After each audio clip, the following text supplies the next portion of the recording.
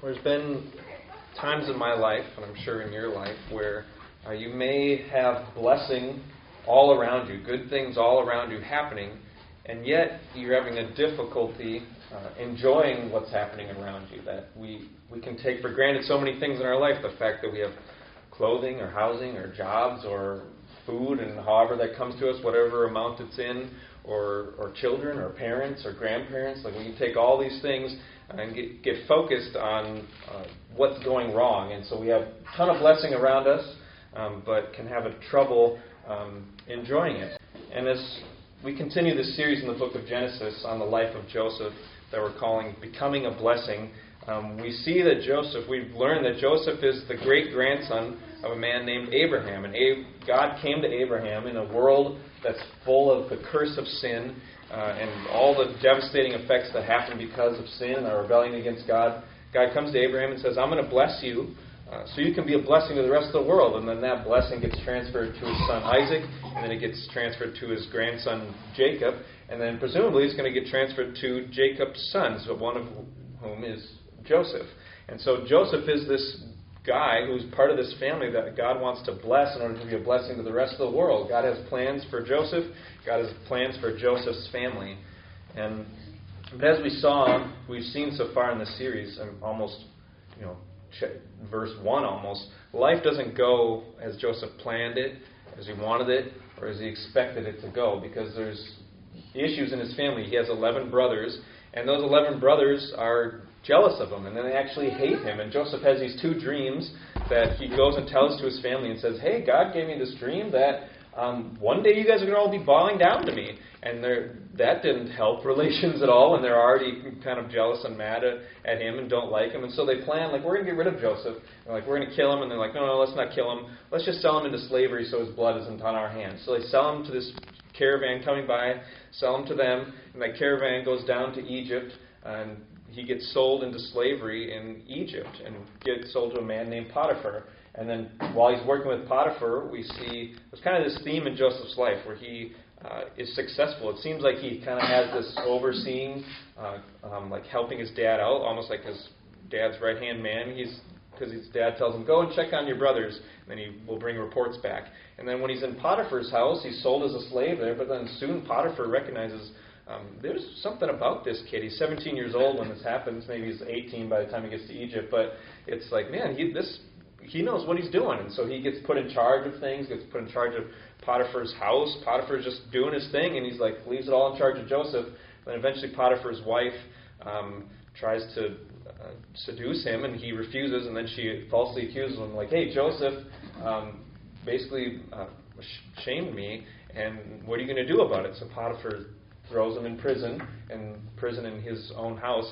But then while he's in prison, as we saw last week and a little bit in the week before, again, the guy who's running the prison sees there's something about this guy, and so he gets put in charge of the prison. He's attending to the prison, and he's doing work in the prison, and we keep getting told God was with Joseph. God was with Joseph, and because God was with Joseph, he was successful, and he's experiencing blessing in his life, even as he's in these circumstances. But over and over again, we're wait, okay, God is with him. It would have been nice if he didn't have to be successful in a prison. It's God is with him, and yet life isn't going as he wants it or plans it or expects it. God wants to bless him and bless his family, and even has this dream of a specific way God wants to do it. And maybe at this point, Joseph is kind of maybe that was, the hummus the night before, or something that wasn't sitting well that I had that dream. Maybe that wasn't God. Maybe he's forget about that dream. But he's God wants to bless me, and he's with me, and I'm being successful. And yet at the same time, he's far away from his family. His brothers are hating him. They're jealous of him. And he's in slavery. He's in prison and falsely accused. And as we saw last week, there's these two prisoners that Joseph had in prison with him. And they had dreams. Each of them had a dream. Joseph interpreted it. And he said to the one prisoner, okay, when you get out and you get back in serving Pharaoh again, because that's who he was serving, he's remember me. I'm not supposed to be here. I'm wrongly here. Please remember me. But the words we heard at the end of chapter 40 were this: yet the chief cupbearer, the guy who went back into Pharaoh's service, did not remember Joseph, but forgot him. And so our story picks up there. Joseph, forgotten in prison. sent off from his family, by his family, and now thinking, okay, this is my chance to get out, but he's forgotten in prison. We're going to go through this story in parts, and at the end we're going to have kind of two statements that I hope will be helpful as we look at this story. And so the first part of the story in chapter 41, Joseph sitting forgotten in prison, we're told 2 years later, Pharaoh has two dreams, which is interesting because Joseph had two dreams. And then he had these two prisoners, each of them had dreams. And now Pharaoh has two dreams. And he has, Pharaoh wakes up disturbed, probably because he realizes it has, some sort of significance for how his country is going to go. But I think it's kind of like a nightmare. It's kind of good we're doing it close to Halloween because it's like these cows come and eat these other cows. And it's like, what? Cows eating cows and then grains of wheat eating other grains of wheat? It's kind of like a nightmare. But Pharaoh says, okay, my spirit is troubled, and he calls all the wise men and magicians of the land. He's like, what does this dream mean?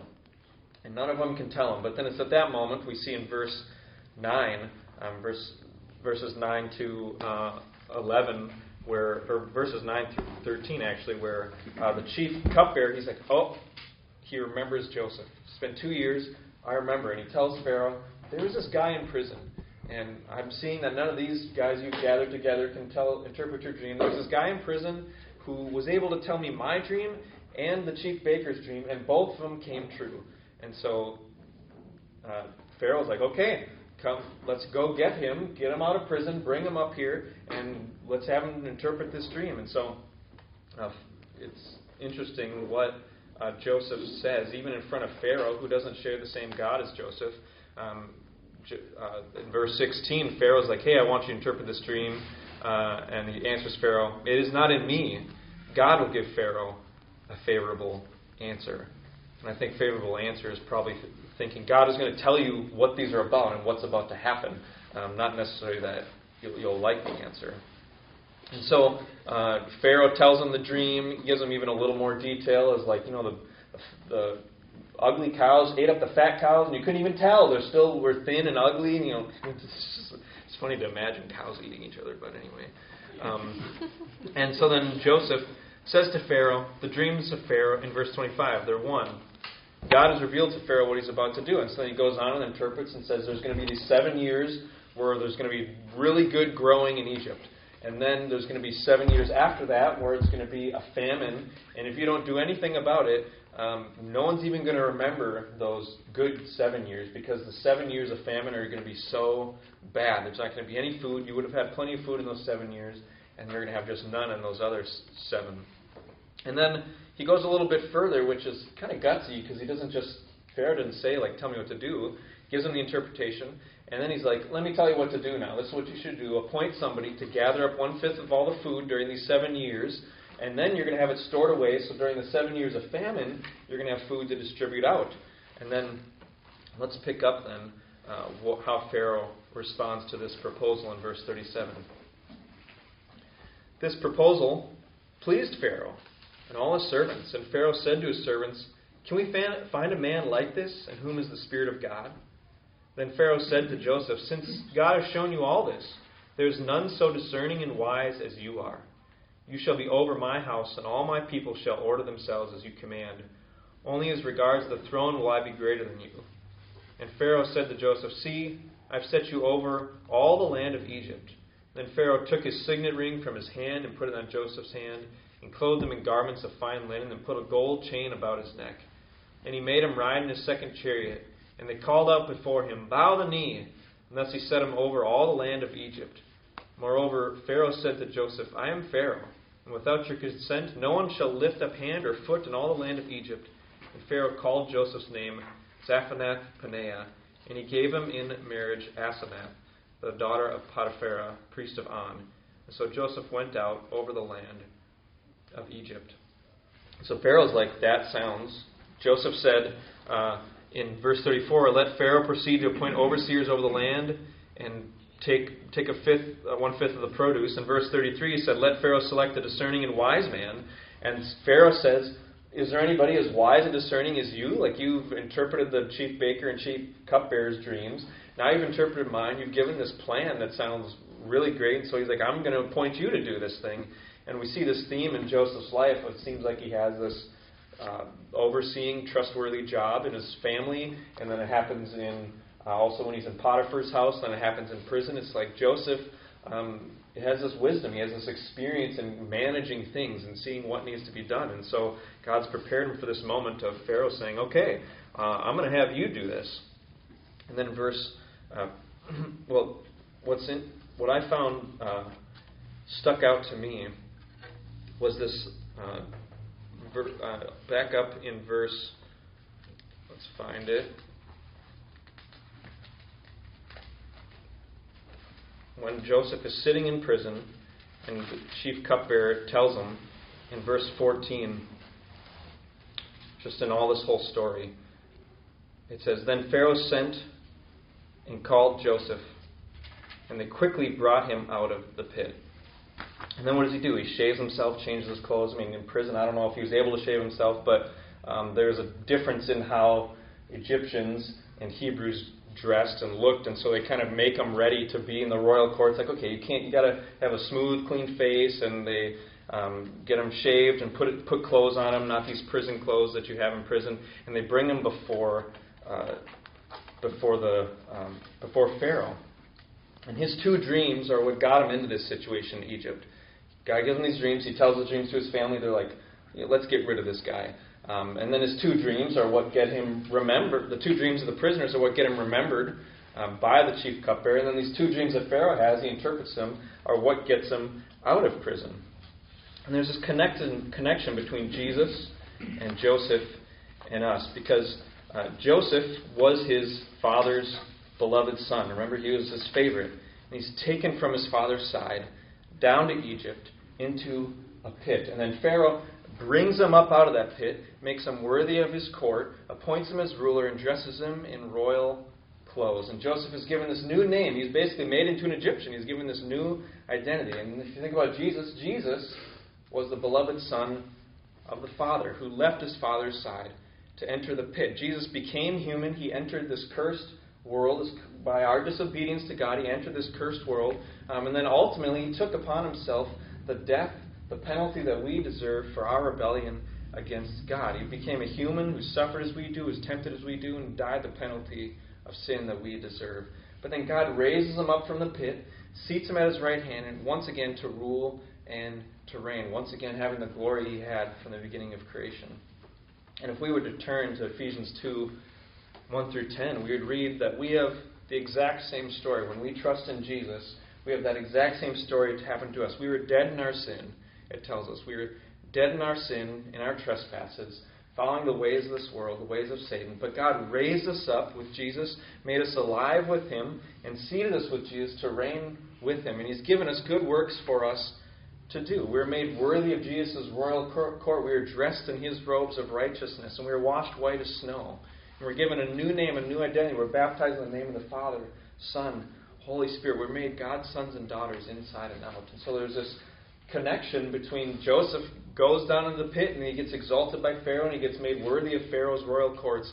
And Jesus came down into the pit and he took the penalty that we deserve upon himself, and then he was raised up by the Father and seated at his right hand. And now we too, who are dead in our sins in this pit, are then, because of God's great love and mercy he has for us, we are brought out of it, raised to new life, seated in the heavenly places with Jesus, it tells us, that we have this royal status, and now we're actually given things to do. And just like Pharaoh's, like he takes him out of the pit, gives him stuff to do. He's like, I'm going to set you over things. I'm going to give you responsibility. I'm going to entrust this to you. And now God says, Ephesians 2:10, that there's good works that have been prepared for us to do in advance. But I think as we think about how we can be immensely blessed and yet not enjoying it, we see that, get a glimpse of that in the last verses of this chapter. So read with me verses 46 to 57. Joseph was 30 years old when he entered the service of Pharaoh, king of Egypt. So pause for a second. Remember, he was 17 when he had the dreams back in chapter 37. So now he's 30. So it's been 13 years of being a slave and a prisoner. So continue verse 46 again. Joseph was 30 years old when he entered the service of Pharaoh, king of Egypt. And Joseph went out from the presence of Pharaoh and went through all the land of Egypt. During the 7 plentiful years, the earth produced abundantly. And he gathered up all the food of these 7 years which occurred in the land of Egypt, and put the food in the cities. He put in every city the food from the fields around it. And Joseph stored up grain in great abundance, like the sand of the sea, until he ceased to measure it, for it could not be measured.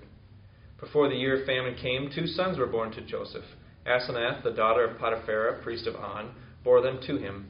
Joseph called the name of the firstborn Manasseh, for he said, God has made me forget all my hardship and all my father's house.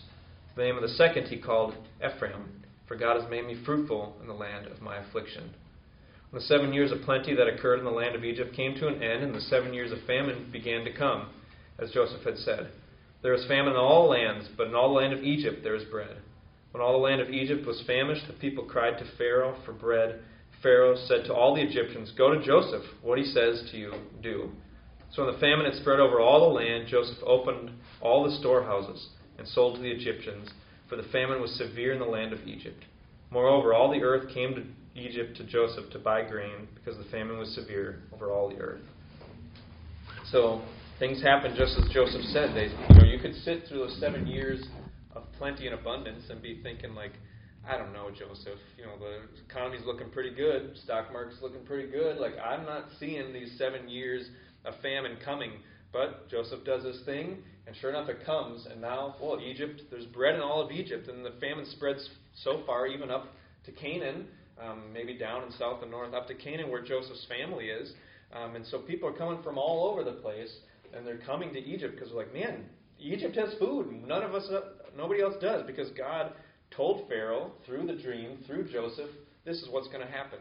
And so he sets it up for this, and all this is preparing for actually Joseph's family is going to have to come down, because they're up in Canaan, there's a famine, and they're going to have to come down actually to Joseph and ask him for this food that he has stored up. But that's for a later time. But there's 2 things happening in this chapter.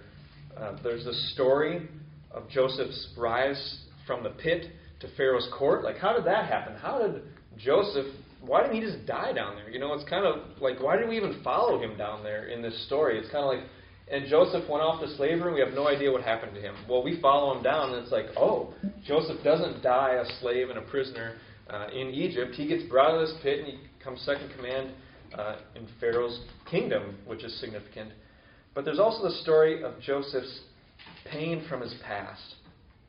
And the names that Joseph gives his children, I think, show us some perspective on how he views what is happening to him. And last week Brian talked to us about, what's Joseph's interpretation of what's going on in his situation? We saw that Joseph is saying, I was kidnapped out of my land. I'm not supposed to be here. And we see Joseph, how much does he see of God's plan in this? And we saw God's plan. And then how do we interpret the things happening in our life? But we see, if you look at the 2 names, they're in verse 50 to 52. And just like a side note on trivia, I don't know, actually it's Bible trivia, but if you think about the 12 tribes of Israel, and you think, they're all Jewish, they're all Hebrew. What I find interesting about this is that actually Joseph's 2 sons, which become 2 of the tribes, names of the tribes of Israel, are half Egyptian, because he marries an Egyptian. So anyway, there you go. If that ever comes up in Bible trivia, you can say that. But so the 2 sons, 51, Joseph called the name of the firstborn Manasseh, for he said, God has made me forget all my hardship, all my father's house. And if you think about it, there was deep hardship that he experienced at the hands of his own brothers. They inflicted terrible pain on him. It's nothing short of trauma. I mean, your own brothers conspiring first to kill you. I mean, remember they threw him in a pit, and they're like, "Well, we're going to kill him." But then they're like, "You know what? Let's sell him into slavery instead." That's kind of that's the more noble road. So they sell him into slavery, and so now he's been sent off from his family to never. You would imagine he would assume, I'm never going to see my family again. And why would I want to? Like, they sent me down here, and so he's a slave, and then he's in prison, and it's like he just keeps going down and down and down, never to think his family again. I mean, can you imagine your brothers turning on you, selling you to human traffickers, and then faking your death to your father so he wouldn't come looking for you. Joseph has lived as a slave and a prisoner for 13 years, assuming he's never going to see his father or family ever again. So he names his first son Manasseh, which sounds like the Hebrew word for making to forget. It's kind of like, I've had these 13 years of terribleness, and who knows, maybe there's years of turmoil before that when he was still with his family and his brothers doing whatever to him. But he's like, now I've had this kid. This is kind of like setting a new stage for me. Like, I'm no longer a prisoner. Like, I've been liberated from being a slave and a prisoner. And now look at all the stuff before me. And he's like, okay, new stage of my life. And I've had a son now. And this is going to make me forget what happened before. And Joseph, he gives credit to God. He's like, God has done this. God has brought circumstances to my life, so now I can forget what happened before, which is good. But has Joseph really forgotten? And can he really forget? I mean, every time he says this kid's name, oh yeah, he's supposed to make me forget that horrible thing that happened. Hey, forget, come for dinner. It's like, what was I supposed to forget? Oh yeah, all that horrible stuff that happened to me before. I think he wants to forget. He's out of slavery. He's out of prison. His physical circumstances have changed. But this terrible situation his brothers put him in has changed. But there's still the pain and the reality that they did it in the first place. And he's trying to forget, trying to move on. It was interesting as I was reading some of the people who have written about this passage. It was kind of split on like, oh, now Joseph is setting out and he's forgotten all the pain of the past. And then some were like, and the way he names his kid makes it look like it's like this torn. Like, is he forgetting? Is he not forgetting? And I think, how can you forget? And there's this pain, this reality. He's now trying to move on with his life without his father, without his family. He's starting this new family. I mean, he's been familyless, and he's like, okay, now I have a child to call my own. The physical pain has been relieved, but the emotional wounds are still there. And then his second son's name, Ephraim, sounds like the word for making fruitful. And Joseph again gives credit to God. He says, the name of my second, in verse 52, the name of the second he called Ephraim, for God has made me fruitful in the land of my affliction. His explanation seems to be saying, okay, I got sent down here to Egypt. This has been the place of my affliction. I've been a slave. I've been a prisoner. But look, despite all that, God has made me fruitful. He's given me a child. He's raised me out of this pit. And now I actually get like this big responsibility. Like, look, it's almost like, if only they could see me now kind of thing. Like, if only, look, what you guys tried to keep me down, but look, now I'm second in command in Egypt, and I have a family of my own. And his brothers sent him down there, but despite everyone's best efforts, God has now made him fruitful, he says. He's still in the land of his affliction, cast away in his family, but for now, he is fruitful in it. He's been exalted, honored, given a wife and children. And the truth is that we can see here, Joseph is not off in saying, like, you made me fruitful in my land of affliction. The truth is that we can be fruitful in the land of our affliction. And maybe right now you feel like, man, I'm in a time of difficulty and affliction. Seems like your boss or family members or neighbors or kids or whoever it is just, I just feel afflicted. I feel pushed down. I feel like I'm getting pushed down into this pit. And we can see this good news that God can make us fruitful in the land of our affliction, even though maybe there's suffering all around us in our life and we feel like nothing's going as we wanted, expected, or planned. God can make us fruitful in that. And we saw, he talked about the 7 years of 7 years of plenty, and it's like us enjoying our blessings. That sometimes we can. He says, if once those 7 years of famine come, you're going to completely forget those 7 years of plenty. And maybe it's been like, I had 7 good years, or 1 good year, or however many good years in this situation, or this in relationship. But then this thing happened this week, and I've hit famine, and just makes us forget about all the good things. We don't enjoy it, and we don't saying thank you, God, for those things anymore. And the truth is that Joseph sees that God has made me fruitful in the land of my affliction.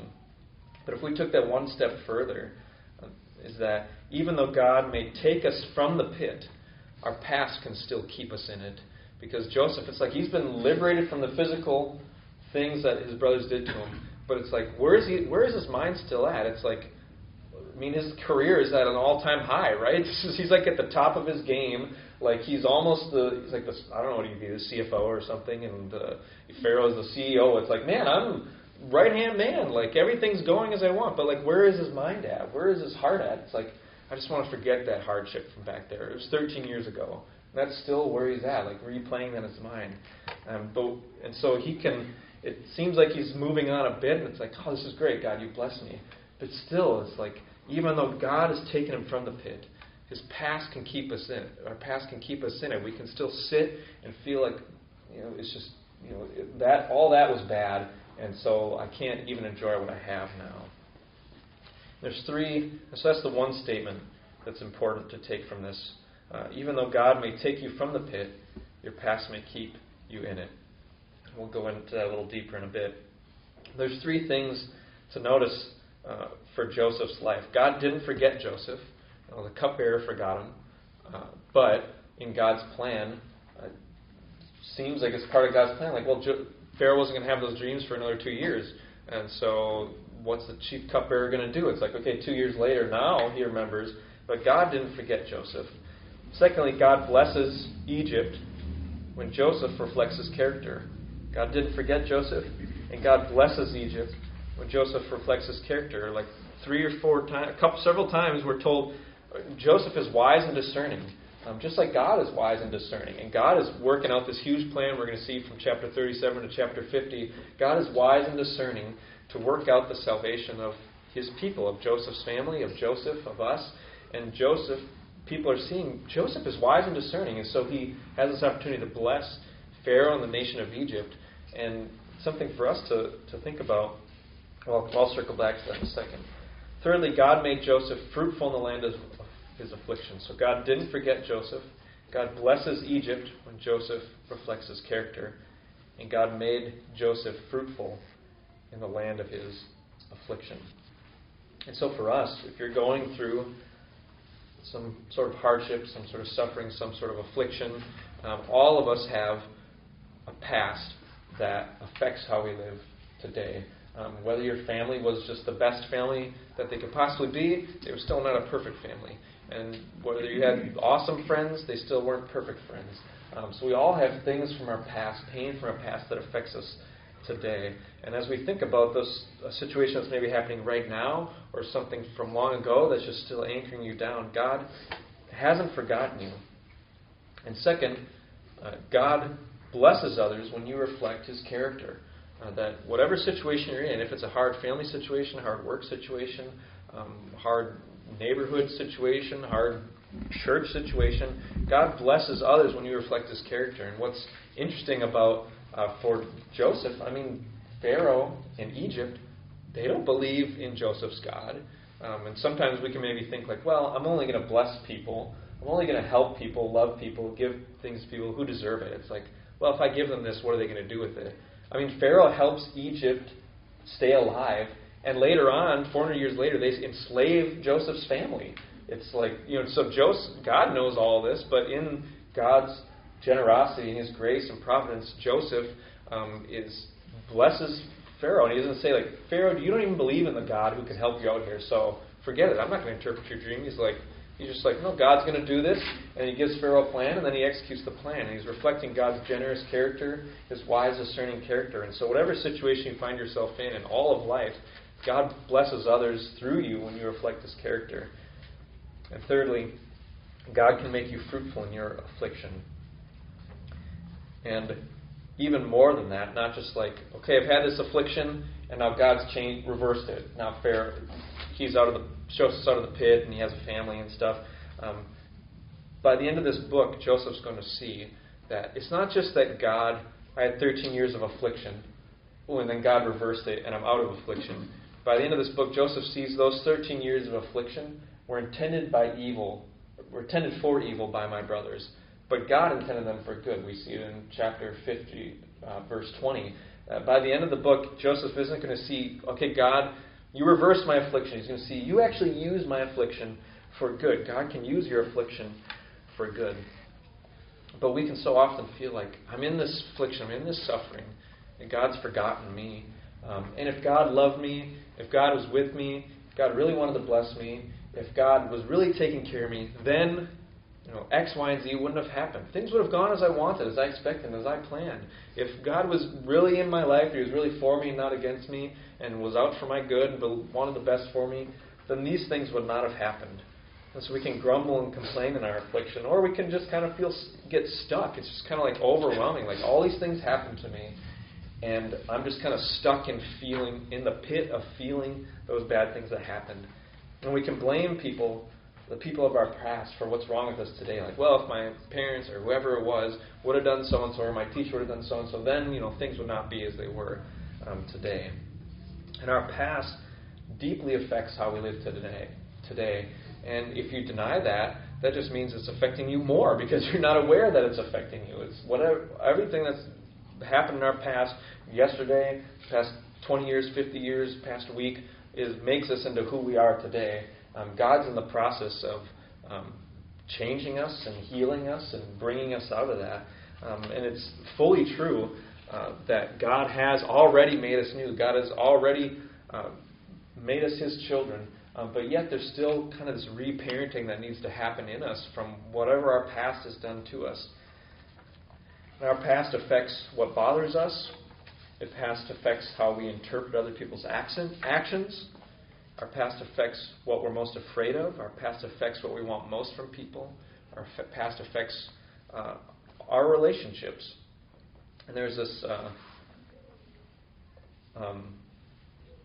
something in my and Katie's relationship that we realize is really a me thing and my past, which doesn't affect her at all. We were kind of feeling like we were in this rut, and we sort of like, hey, when I was in seminary, there's like reduced price counseling on campus, and so we're like, let's go and get some help from a counselor to like help us through some of this ruts we're in. And they taught us this tool called the dialogue wheel. I won't go through the whole thing, but there's these two parts to it that were really revealing. It's like, okay, what's the fact of what happened?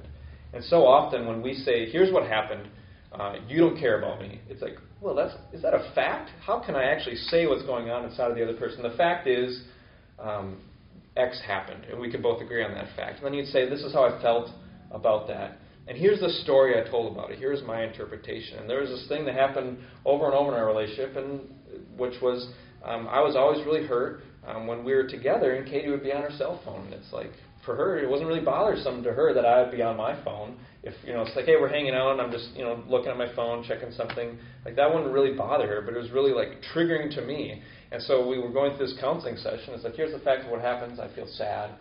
What's the story I tell? Well, the story I tell about you is that you don't care about me. Like, I'm not a priority to you. But then the part that shows how the past affects, is bringing that in, is like, what does this remind you of? And it was like, well, this reminds me of this thing that happened in my family.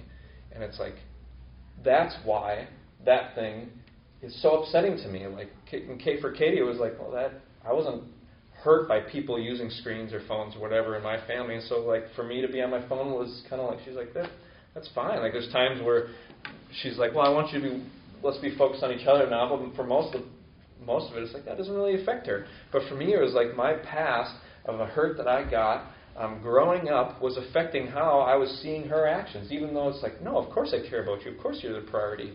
Like, why would that be the case? Just I'm looking at my phone. It's like, well, this thing happened in my past that brought that up. And for all of us, that just brings an awareness. Like, okay, that's what's going on there. And we all have things like that in our past that are affecting how we grow now, or how we're relating to people now, that pain. And then what we can do after that is, okay, how does the gospel apply into that? It's like there's the awareness, but it's only half the battle. It's like, no, how does God speak good news into that? And how can I believe the best in Katie? And how can I be like, well, this is what Jesus says into that. And this is why when we do trainings on like telling our testimony or telling our story of how did you come to know Jesus, we start with your family growing up. Well, my family growing up was like this, and then bringing it into the present. And now, like the ways that we're growing now are largely growing out of the pains and the ways that we were programmed from our growing up years before we came to know Jesus. And we come to know Jesus, and then we're already justified and totally righteous, and we're called holy, and we're called all these things. but we're still in the process of becoming holy, of becoming righteous, of becoming loving and patient and kind people. And as we're doing that, it's an undoing of all that programming that we got. And so that's why when we do trainings on this is how we tell our story, how we tell our story to other people. It's okay, start from the beginning. And this is what things were like growing up in my family. And this is what I believed about myself. This is what I believed about God. And that connected because this is what my family was like. And then we show and now I trust in Jesus. And now I'm learning God, people care about me, even though they do X, Y, and Z, or God cares about me, even if I feel like I'm forgotten, or these ways that we then begin changing that. And the truth is that we can be fruitful in the land of our affliction. What's also true is that God can use our affliction to grow fruit in us as well. God is not only here's the second statement that's important for this chapter, that God is not only the reliever of affliction, but the redeemer of affliction. God is not only the reliever of affliction, but the redeemer of affliction. And Joseph is seeing, God has relieved my affliction. And by the end of this book, he's going to see, God redeems affliction, and he uses it for good. It's intended for evil, but he uses it for good in our lives. And if you think about the moment that you would think could not possibly be used for God's purposes, it's when Jesus is on the cross, bloody, beaten, spit on, and naked and ashamed and dying. The Son of God came to earth to change something, to bring God's kingdom, and he died. Okay, mission failed, right?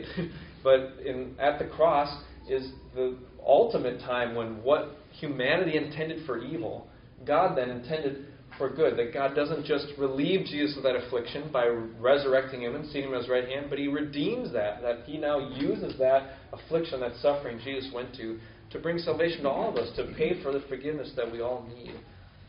And it doesn't mean that our affliction doesn't hurt us. And when I was in a grief counseling course in seminary, this is what the professor defined. This is what grief counseling is about, she said, of what we're trying to do in our own lives and in other people's lives. She said this: our task is to learn how to carry the joy and the sorrow we experience in ways that allow us to embrace life and all God gives to us, while acknowledging the losses and embracing the pain we experience. And us believing that God can relieve my affliction, we might say one day, it might not be until you see him face to face that you're relieved of whatever affliction it is. But we also need to believing that God can redeem the affliction. Doesn't mean we say, just don't worry about it. Stop crying over that. Stop grieving over that. Stop being in pain over that. But it's saying, God, this isn't how the world's supposed to be. It's not supposed to be this way. Brothers aren't supposed to sell their brother into slavery. You're not supposed to be falsely accused and put in prison. You're not supposed to be forgotten in prison when you help somebody out and he just forgets you when he gets back in his spot. Life isn't supposed to be us experiencing pain from one another or experiencing the curse of rebellion and sin in our lives. It's not how God intended it, but what we intended for evil, God can use, will use for good. And so it's saying, I have the joy of my salvation, I have the joy of God in my life and all that he is, and I have the joy of knowing that he doesn't waste any of it, any of the pain, and holding on to one day, we might not even ever see what came out of the pain we experienced, but we can know God's, what we see in Romans 8:28, God works together all things for the good of those who love him. That we can say, even in this, whatever it is we're going through, we can take joy and say, God, I know that I can't see it, but you see it, and you know what you're doing, and you're going to work this out to a good end. So as we think about what to do in our suffering, there's three things. Brian gave us one of them last week. So we obey God in our suffering, we trust God in our suffering, and we rejoice in our suffering. So we obey God in our suffering. Brian said last week, even when life doesn't make sense, obey God. And we trust God in our suffering. So it's not just saying, okay, God, well, this is all horrible, but I guess I got to do what you want me to do. And it's we trust God. We go to some of these 4 Gs where we say, God is great, so I don't have to be in control. I feel completely out of control of what's happening right now, but God, you're great, you're in control. And God is good, so I don't have to look for satisfaction in how my plan would be for my life. We say, God, you're in control, and you are good, and so I trust that this thing you're doing, it hurts. I don't like it, but I trust that you are working out for my good or other people's good in this world. And lastly, which is perhaps the hardest, but if we can trust God in our suffering, we can also rejoice in our suffering, which is difficult because we'd rather perhaps complain about it. And like I said, it's okay to cry. It's okay to complain to God. It's much better to complain to God than to complain about God to other people. But we read in James 1-2, James says, "Count it all joy, my brothers, when you meet trials of various kinds. For you know that the testing of your faith produces steadfastness. Let steadfastness have its full effect, that you may be perfect and complete, lacking in nothing." And if we believe that God is in control and that He is good, that means we can say, I'm going to rejoice in this because I know you're bringing good out of it. And even as we have tears streaming down our face of saying, like, I don't like this. This is painful. These things that happened in my past, they're painful. But God can redeem it. We can say with tears streaming down our face, I'm rejoicing in this because I know that evil does not have the final say on whatever was done to me. And if we think about us as a family of God, as we close, we're being, each of us, when a marriage happens, two people come together with different families of origin, families that have affected them and hurt them in different ways. And so Katie and I come together, and it's like, okay, you do things that way, you do things that way. Oh, you were hurt by this in the past, or this happened with you, and now it's like all that's thrown together. And then you have a church now we got however many people of all these different pasts, pains from our past and wounds from our past, that some of them are still raw, some of them are still scars, and we come together, and it's like we put them all together, and we're all just kind of like banging up against each other. But as we do that, we're told in the Bible to bear with one another, to give grace and patience to one another, and we're all being reparented by the best Father of all. We're being shown, like, no, this is what I'm truly like. This is what God's saying. This is what I'm truly like, and this is how I'm showing this to you, and this is how I want to show you this to others. And I was challenged at a conference this week. It was talking about the speaker said, I can't remember the exact quote, I didn't write it down, but in my notes, but he said, embracing conflict or embracing difficulties in relationships as an opportunity for formation. God is trying to form us through that. And so when God puts us all together as a family, one of the ways the Bible is very interesting. You see, like in Philippians 2, where it says, how do we shine as lights in a dark world of people that don't know how to do relationships? It says, don't grumble and complain against one another. Don't fight against one another, but have harmony and peace and unity. And that the work of us fighting to love one another and do conflict well and talk to each other when we don't like something somebody else does, instead of stuffing it down and letting bitterness and resentment come up, or talking to other people about it and gossiping. The reason the Bible talks about all those things is like, gossiping, that seems a little low on the totem pole compared to murder. But you see this big focus, like, don't gossip, don't slander one another, don't grumble and complain about one another. Why? Because as we show a new humanity, new relationships, doing it in a new way, we say, like, God is using this pain that I'm experiencing right now for good. And when I step into the pain of talking with somebody about something that's happened, God uses that for good, even though perhaps it was intended for evil, or things in my past were intended for evil. So let's join me in prayer as we pray to the best Father of all. Father, thank you that whatever evil was done to us in our past, that you can redeem it and use it for good, and that one day we will be completely relieved of all evil in new creation, new heaven, new earth. And when we see Jesus, He will be the judge to dispose of all evil. And would you let us be a family that looks to you as our good Father, whose ways we sometimes don't understand, but we know you are perfect, that you are good, that you do all things for our good and for our best. In Jesus' name we pray. Amen.